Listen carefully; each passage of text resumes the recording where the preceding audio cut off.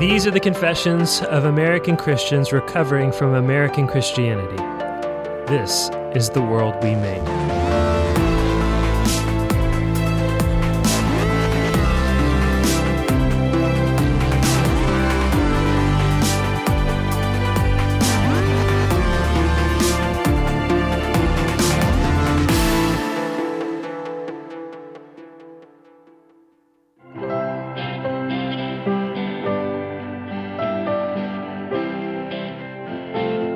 Welcome to The World We Made. I'm here with Pastor Jacob Menzel. And I'm here with Nathan Alberson. That's me.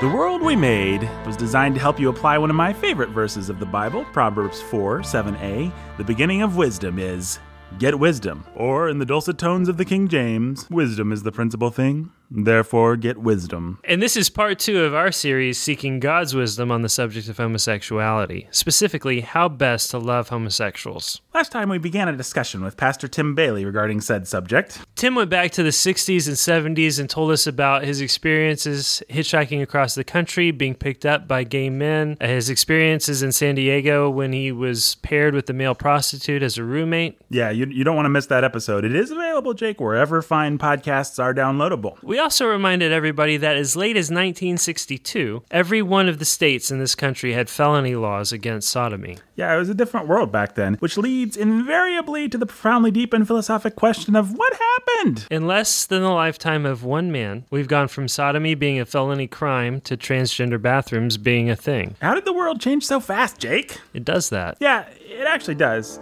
I mean, we have the idea that there's this static thing called, like, the present or the culture or the way things are today. Like, we're shipwrecked on an island called the world we live in today, where we bide our time with the past and future, both dim horizons on the wine dark sea.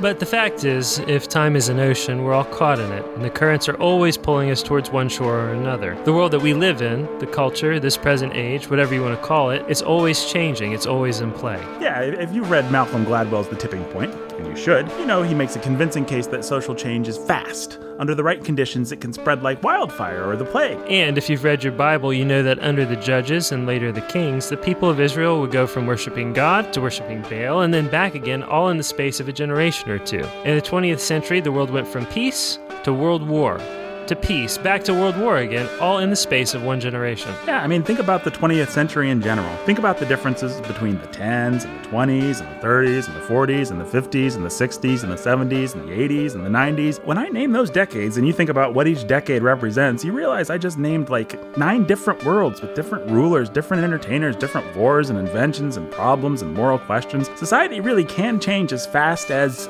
a new backdrop falling into play. So it shouldn't surprise you that our world is very different from that of just 50 years ago. Of course it is. The more things change, the more they stay the same. The more they change, the more so on and so forth. But that still doesn't answer the question of why in this case things changed. So that was our next question for Tim. What's behind the rise of homosexuality in our modern culture? What happened? Before we get to Tim, though, you got any theories about that, Jake? Well, because I actually have several theories. Oh. Okay. Because I went for a walk. I did some thinking about it, and I looked deep That's inside good. my heart, and I realized, it's me.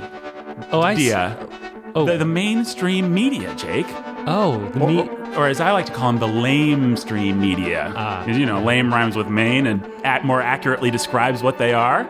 And they're, they've got their pals out in Hollyweird, as I like to call it, always trying to shovel filth and bring down the moral, uproot the moral foundations. Uproot the moral foundations and deteriorate the moral fiber of our country. And you've got Washington, D.C. Might as well stand for Washington doesn't care about traditional family values. Am I right, Jake? Really pretty much one big conspiracy by the gay, lesbian, bi-Illuminati. I should be tweeting this. Yeah, well, that's an interesting theory. Why don't... Well, it is interesting, and you had a very compelling way of putting it, but why don't we just listen to what Tim has to say? We should listen to... Okay. Yeah, I think we... All right. Let's just listen to what Tim has to say. What is the major change that you've seen, and who caused it and why? Well, I'm not sure that anybody can say who caused it or what caused it. You know, a lot of people would say that the 60s just overthrew all the rules, but I'm reading a long, long history of England right now. Tim's always reading a long, long history of something. It's called The English, and I think that's what it's called, either England or The English. You know, you read through the centuries, and there's this constant mention of every kind of sexual immorality. I'm not convinced that we have a whole bunch more sodomy and lesbianism today than we had a couple centuries ago. To put what Tim's saying in perspective, the number of people in the U.S. who identify as gay, lesbian, or bi was less than 3% in 2014, per the National Health Interview Survey conducted by the Centers for Disease Control and Prevention. You'll hear the number 10% or 20% tossed around a lot. And statistics are blunt tools at best. But most credible reports put the number at under 3%. We bring that up because if you get your information from just watching sitcoms and, you know, programs on the lamestream media, you'd assume the number was maybe closer to like 30 or 40%. And so when Tim said maybe nothing's changed, you'd think he was nuts, since obviously the number wasn't always 30 or 40%. But if it's really closer to 3%, then it's not so hard to believe that it's always been somewhere around 3%. Of course, the historical documentation just isn't there to really prove anything definitively one way or another about the past. But the point is, if you read your history, you know that at all times, in all places, there's always been a tiny portion of the population tempted by same-sex stuff. Yeah, nothing's different now. Nothing's different now. Okay, but something's different. Yes, something's different. What is different is it is unbelievably brash, unbelievably shameless, and it absolutely demands that everyone repent of in any way contributing to the shame of anyone for committing this perversion. In other words, the real issue today is the destruction of shame. The issue is not that everybody is all of a sudden having homosexual sex. The numbers are still microscopic. The issue is that homosexuals have been very effective in demanding that there be a certain cachet associated with the deviant things that they do with each other. And so they've been successful. I remember 20 years ago, my friend Susie, who taught in a public high school in the suburbs of Chicago, saying that the hip people in the school at that time were the ones that were gay, that they had, you know, they were chic, they were hipsters, if you would think of it that way. They were the ones that everybody looked up to as cool. It was in to be gay. And this was 20 years ago in the public high schools in the poor suburbs of Chicago. Now, Jake, you went to high school in Evansville, Indiana. Was it in and cool and hip to be gay there? No, not really. Okay, so what Tim's talking about has been a long process, and it hasn't been the same everywhere, but the point remains. So I'm not sure that anything has changed in terms of how many people do this, that, and the other thing. I mean, for sure, there are more people committing homosexual sin, more people committing incest. How did the brashness come about? Did someone design it? Was there an architect? Was there a conspiracy, or was it just people giving into it over time, or the church, or what happened? The first answer is the church. The church refused to discipline fornication. And I mean every church in the country. You mean regular, boring, old fornication between a man and a woman? When the children of the church began to have sex with each other, and when I say have sex, I'm not being a Bill Clinton hypocrite. I mean that if you're touching a part of somebody's body that you don't have, that's sex. And the church just got shot through with petting. You had Lewis Smedes out at Fuller Seminary. Lewis Smedes? Who the heck is Lewis Smedes? Per Wikipedia, Louis Benedictus Smedes was a renowned Christian author, ethicist, and theologian in the Reformed tradition. He was a professor of theology and ethics for 25 years at Fuller Theological Seminary in Pasadena, California. Lewis Smedes' book, Sex for Christians, came out in 1976. Quote, petting can be a delicately tuned means of mutual discovery.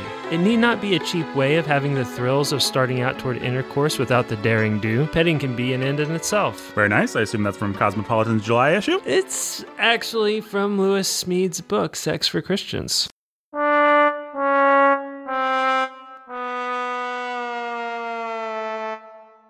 Smedes continues, quote, petting is a halfway house between shunning all physical expressions on the one hand and rushing swiftly toward intercourse on the other. So petting is the you may have one cookie before dinner of sexual morality. You got any problem with that, Pastor Menzel? Yeah, I do have a problem with that. What's your problem?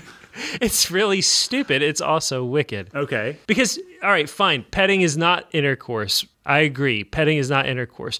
But the whole point is that it's meant to arouse you. It's motivated by lust and a desire for something that's forbidden. It's foreplay. It's headed somewhere. And at the end of the day, you are sowing to the flesh and you're going to reap corruption, or you're sowing to the spirit and you're going to reap life. So if I'm dating a woman... Wait, you dating a woman? Okay. Go ahead. Go on. Okay. Go on. Just see if you can wrap your head around this hypothetical situation here. If I'm dating a woman, are you saying I shouldn't nurture a deeper relationship, or that like sexual attraction is wrong? No, of course not. It's good, but it's all about context. And marriage is the only context for sex, period. End of discussion. And everything that you do that pushes you down that road, that is motivated by lust, that's motivated by sexual expression outside of the context of marriage, is wrong. It's sinful. Jesus says if you look at a woman with lust in your heart, it's sin. It's the same as committing adultery. And so petting, I don't even understand why we have to have the conversation. So is it safe to say that you do not agree with Lewis Means on the subject of petting?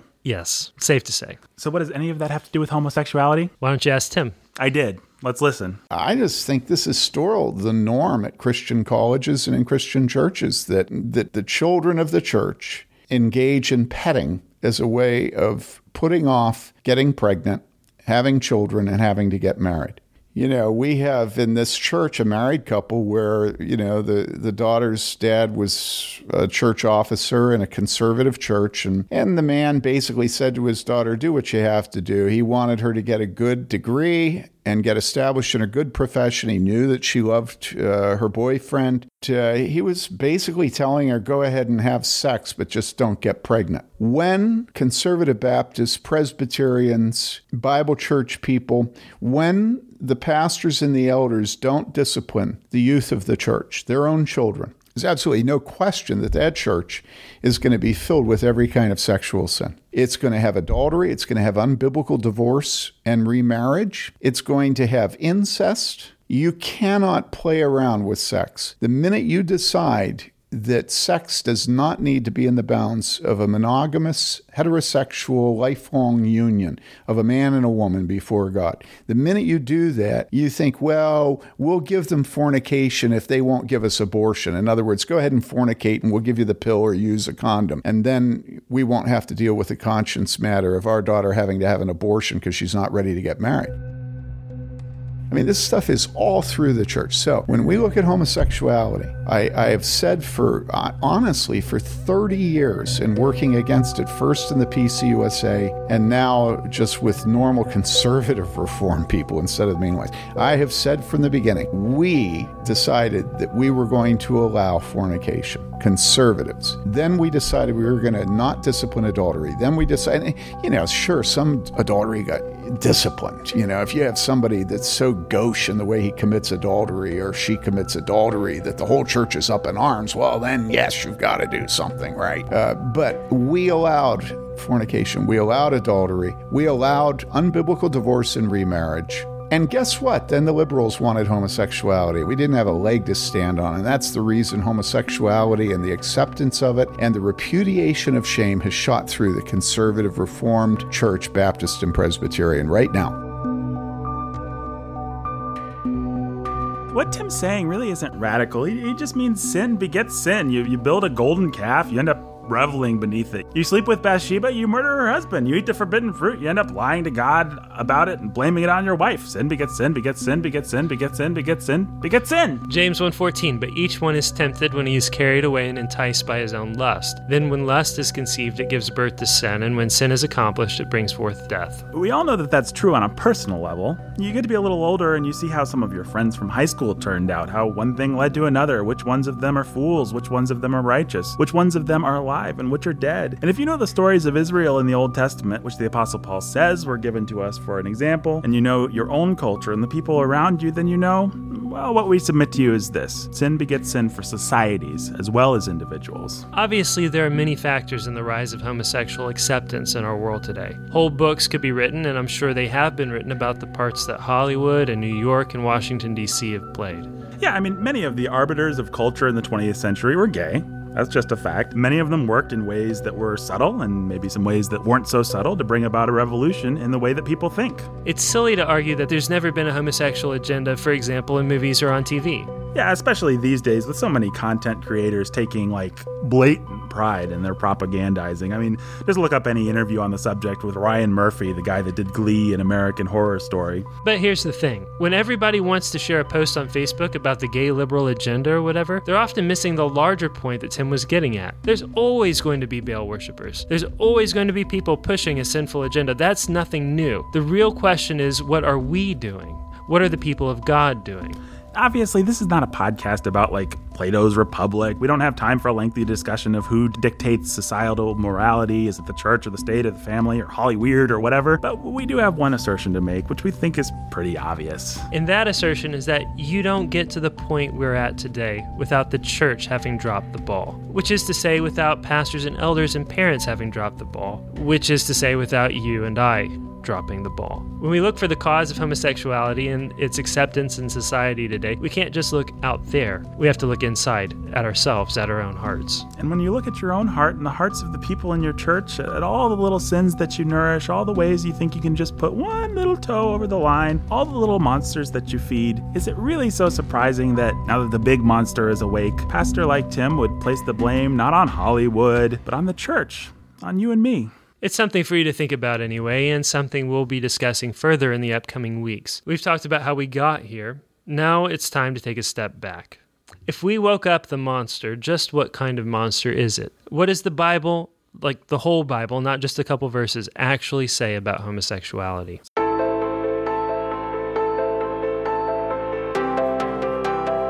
The World We Made was written by Nathan Alberson and produced and executive produced by Nathan Alberson and Jacob Menzel. You can find more great content at warhornmedia.com or follow us on social media under @warhornmedia.